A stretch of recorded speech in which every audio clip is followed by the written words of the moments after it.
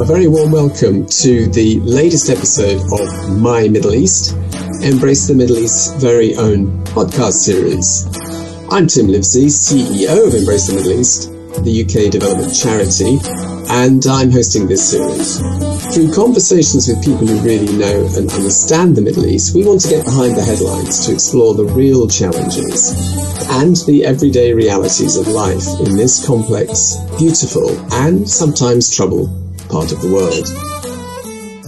In this special standalone episode of My Middle East, I'll be talking to someone who doesn't know the Middle East in the way that my other guests do, who in fact has only visited once. I'm talking to a colleague, Beth Amphlett, who visited Lebanon just a few weeks ago. Welcome, Beth. Lovely to talk to you. Well, Beth, you're a very special guest, and that's because, as you know, usually I'm talking to somebody who's lives in the Middle East or knows, been there many, many times. In your case, you've only been once, right? And recently. Yeah, so I went a few weeks ago, and yes, my first time to the Middle East, my first time to Lebanon. I've got lots of vivid memories now of what I saw, people I spoke to. Yeah, it was a very eye-opening trip. I feel privileged to have been able to go. So we'll try and unpack some of that. And I know that you were visiting Embrace the Middle East partners in Lebanon and some of the projects that they're running. And, in the week that you spent there, what gave you the greatest joy? Yeah, it was a bit of a whistle-stop tour. We went around lots and lots of different projects that Embrace supports. I think I managed to visit most of them. I've heard a lot about the projects. I've read a lot about the projects before going, but that doesn't really replace the kind of actually being on the ground and seeing it and the kind of the vibrancy and energy that I felt while I was there. Everyone we spoke to, whether it was staff or whether it was the people, who are actually finding some help through the projects, everyone was so enthusiastic about, how the project was helping them. It was really great to see. I think one of the things that really stuck in my memory was we visited quite a few education projects that Embrace help. There's several across Beirut that we help out with. And in every single one, what struck me was the studiousness of the children. They were really, really taking their education seriously. And for them, I guess it is their potential route out of poverty. It's their hope for the future. And so it was really inspiring to see the importance that they were placing on it. And we visited one in particular at Tahadi, who work in a very informal settlement on the edge of Beirut. Going around there, it was kind of mud roads and very poor quality housing, really kind of damp and small, overcrowded, a really challenging place to live. And a lot of the children there obviously have missed out on education or have not had a chance for education. A lot of the settlement is made up of Syrians who've, fled from Syria. And Tahadi had quite a few stories of children and how desperate they were to get into the school that they run. Tahadi run a school for, I'm not entirely sure exactly the ages, but it's, primary school. And then they're helping, secondary school children as well to get to further education and further training. And they had quite a few stories of, there was one girl who, been waiting for a place for ages to get into the school. And when she was finally told that she had a place, apparently she burst into tears and, was crying for a long time, just with relief and joy that she'd been given this place. And apparently her mother then said that, the first day of school there, she got her mother up at 5:30 in the morning because she was so excited and enthusiastic and not wanting to miss her first day at school. And then there was another story that really touched me. There was a boy, a 15-year-old boy, they said, who'd been working, fixing pots and pans and that kind of thing, to make a living. But what he really wanted to do was be educated. And again, they were struggling for places at the school. And the only place they had for him was in a class of 10-year-olds. And, 14, 15-year-old boy, having to sit with 10-year-olds is not great for street cred and that kind of thing. So they were a bit worried about, whether he'd be happy with that arrangement. But he was, when they asked him, he was overjoyed that he'd been given that place and, turned up every day, really enthusiastically joining in with his lessons.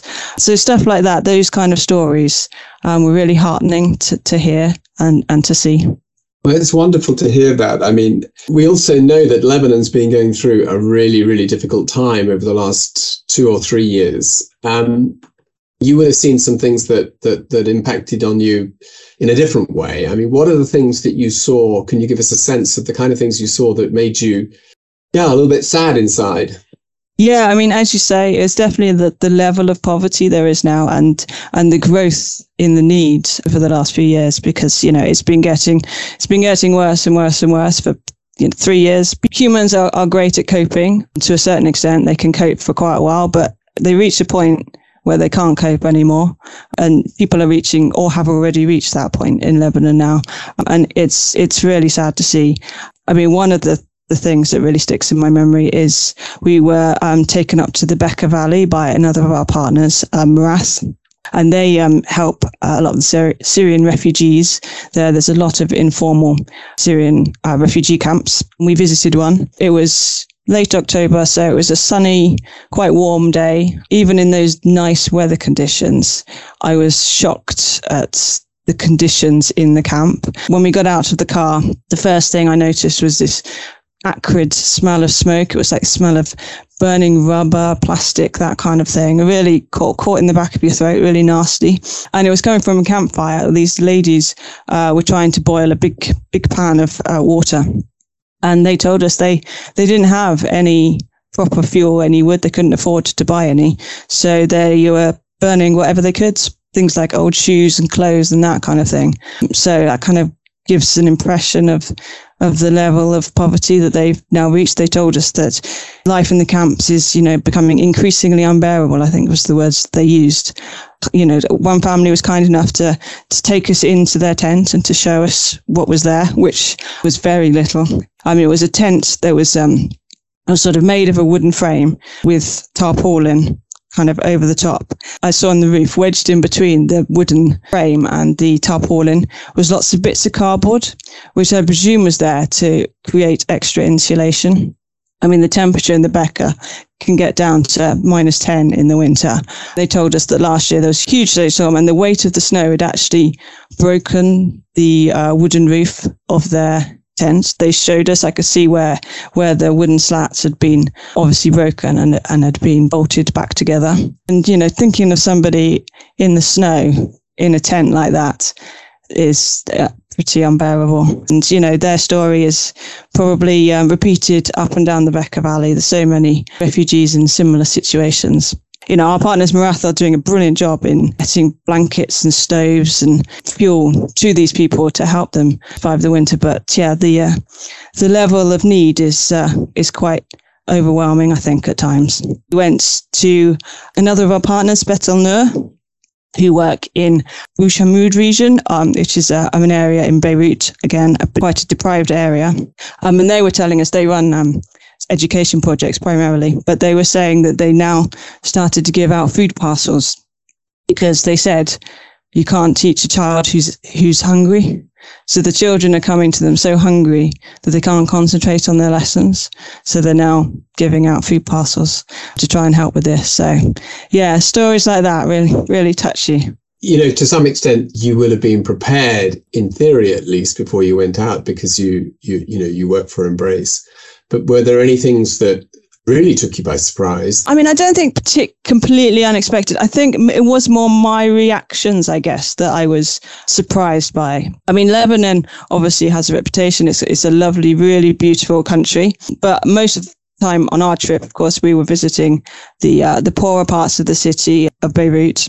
And as we said, it's a city that's been coping with this terrible economic crisis for the last 3 years. And, a lot of that is visible now. You can see the hardships. And I found the bits we visited, quite oppressive and depressing in a lot of ways. Things like, the streets at night were very, very dark. There's no street lights anymore because of the limited electricity, the really noisy generators, because, governments can't afford or can't supply more than about an hour, I think we were told, of electricity a day. So the people who can afford it have to rely on generators. There's now a lot of rubbish in the streets that we went to. Apparently, rubbish collections aren't regular. You have to pay for them. And we saw there's quite a lot of places, corners of streets where there are these large biffa bins where, rubbish is collected. And quite a few times I saw children, a big plastic bag, kind of systematically going through the rubbish in the bins, collecting out stuff that they could sell, recycled stuff and that kind of thing. Seeing that was difficult. Families have got to that level of desperation that they're sending their children to go and sort through rubbish to try and earn some money. So things like that I did find quite difficult. And another thing, we drove past Beirut Port, where of course there was the large explosion 2 years ago, and seeing the scale of that was really surprising. I mean, I'd seen it. Obviously, I'd seen it on videos, knew how big the explosion was. But again, just seeing it with your own being there was very different. We could stop. There's a big main road, drives past it, and we could stop and have a look at the port below, and you could see the silos and the huge pile of rubble that's been left. And it still seemed to be smoking 2 years later, and there was still smoke rising from it. I mean, there's been quite a lot of rebuilding as well. Behind us on the other side of the road, there were lots of high-rise buildings, some of which had been rebuilt and repaired. But again, there were lots of others where you could still really see the damage that had been caused. So things like that, I found my emotional reaction to seeing things like that was a bit of a surprise to me, how much it affected me to see it with my own eyes. Obviously, you weren't there as a tourist. You were going with Embrace the Middle East. You were meeting some of Embrace's partners there. These are partners working to help to lift people up in very difficult situations, and in this very difficult situation that the whole country is facing. There must have been things that despite everything, things that you saw, people that you met that gave you hope. Yeah, definitely. Yeah, having thoroughly depressed you with some of the sadder stories. Yeah, no, there was a huge amount of hope I found as well. Again, visiting the projects, the adaptability of the projects and the way they have managed to cope with the rise in demands is incredible. We visited another partner, the Karagizian Centre, which is a healthcare centre who offers primary healthcare. And when we visited, it seemed really, really busy. There was every single waiting room was full of people. There were people, sitting up the stairs while they were waiting. But apparently, we were told that actually we visited on a Monday, and it was actually a public holiday. So we were told that actually this was not busy. This was now quite a quiet day for Karagizian.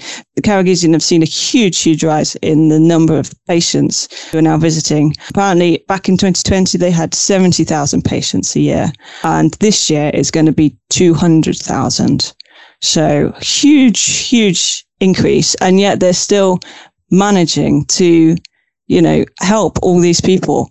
The dedication of the staff was amazing. They was, so professional, and the level of care they were providing was brilliant. And they also took us to see a new building just about a street away, bought so that they can expand the centre, so they can increase the amount of help they're giving, which was brilliant. And I got to Hadi again, school that I spoke about earlier. At the moment, they run 2 shifts at the school to try and get as many children into classes as possible. But even that is not enough to help everyone in the settlement. So they've started this Learn at Home program where they're training up women from the settlement to become teachers, so that they can give classes in their own homes. And a lot of the classes help particularly children, particularly Syrian refugees who, because of, what they've gone through, have missed out huge chunks of their education and are quite far behind where they would normally be at their age. And so that, again, is expanding the amount of help that's being given. Another one, the last day we visited Learning Centre for the Deaf, where in fact, Embrace helped fund a new solar system so they can get their electricity and their air conditioning, the new solar panels, which gives them, much cheaper electricity and in fact much more reliable electricity than they've been able to have. And this is something that a lot of our partners have been doing. I think in fact most of them are now switching to solar energy, which is great, in terms of the project and also the wider implications of switching to solar as well. So there was a lot of really positive things as well that, despite the problems, the increasing needs, and also of course the problems of funding for our partners themselves, because they're not unaffected by the whole economic crisis. It's becoming increasingly difficult for them to get the funding, to get the medicines or the other equipment and resources that they need because of the economic crisis. And yet, despite all that, they're still managing to not only maintain the level of help they've been giving, but in many cases expanding it as well to meet the increasing need, which is hugely encouraging and hugely inspiring. Beth, thank you very much for sharing your first impressions. I appreciate it. I'm sure our listeners appreciate it. We don't normally do this on the My Middle East podcast, but I'm just going to ask you for one last thought. If somebody's listening who hasn't been to Lebanon, who may not be as familiar with some of the issues that you've outlined and the challenges that the country is facing, if you had one thing to say to them, what would it be? I mean, I would say visit Lebanon. It is an amazing country. Just reading about what's been going on is no substitute for going if you can. I mean, I had a great time in the week experiencing all different aspects of Lebanon. It was lovely. The people I met, every single person was amazing. The food, obviously you can't not mention the food in Lebanon, also brilliant. So yeah, I'd say definitely try and go if you can. Thank you very much, Beth. Thank you. Thank you for listening to this special episode of the My Middle East podcast. Do watch out for the upcoming series, which launches in January. If you'd like to make a donation to Embrace's Winter Appeal for Lebanon, please go to the homepage of our website, embraceme.org. And thank you again for listening.